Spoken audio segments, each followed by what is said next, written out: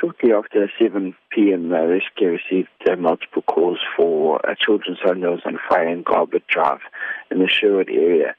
Two advanced life support units were dispatched to investigate, and on arrival found a children's home well alight. Durban Fire were in attendance with multiple fire engines and resources and were busy battling the blaze. The fire was quite fearful, and Durban Fire Department took some time to get it under control. But once under control, they managed it and then just extinguished the last bit of blaze.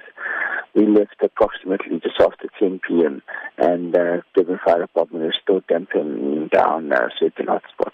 How many adults and children were treated for burns? No patients actually treated for burns. They did an excellent job in getting the kiddies out. There was a total of 57 children with ages ranging from 3 months to 5 to 6 years that were rescued. One adult was treated for smoke inhalation, mild smoke inhalation.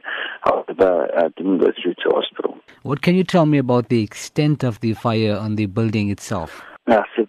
Severely damaged. The fire gutted that entire children's section of the home, and it was quite a large section as well.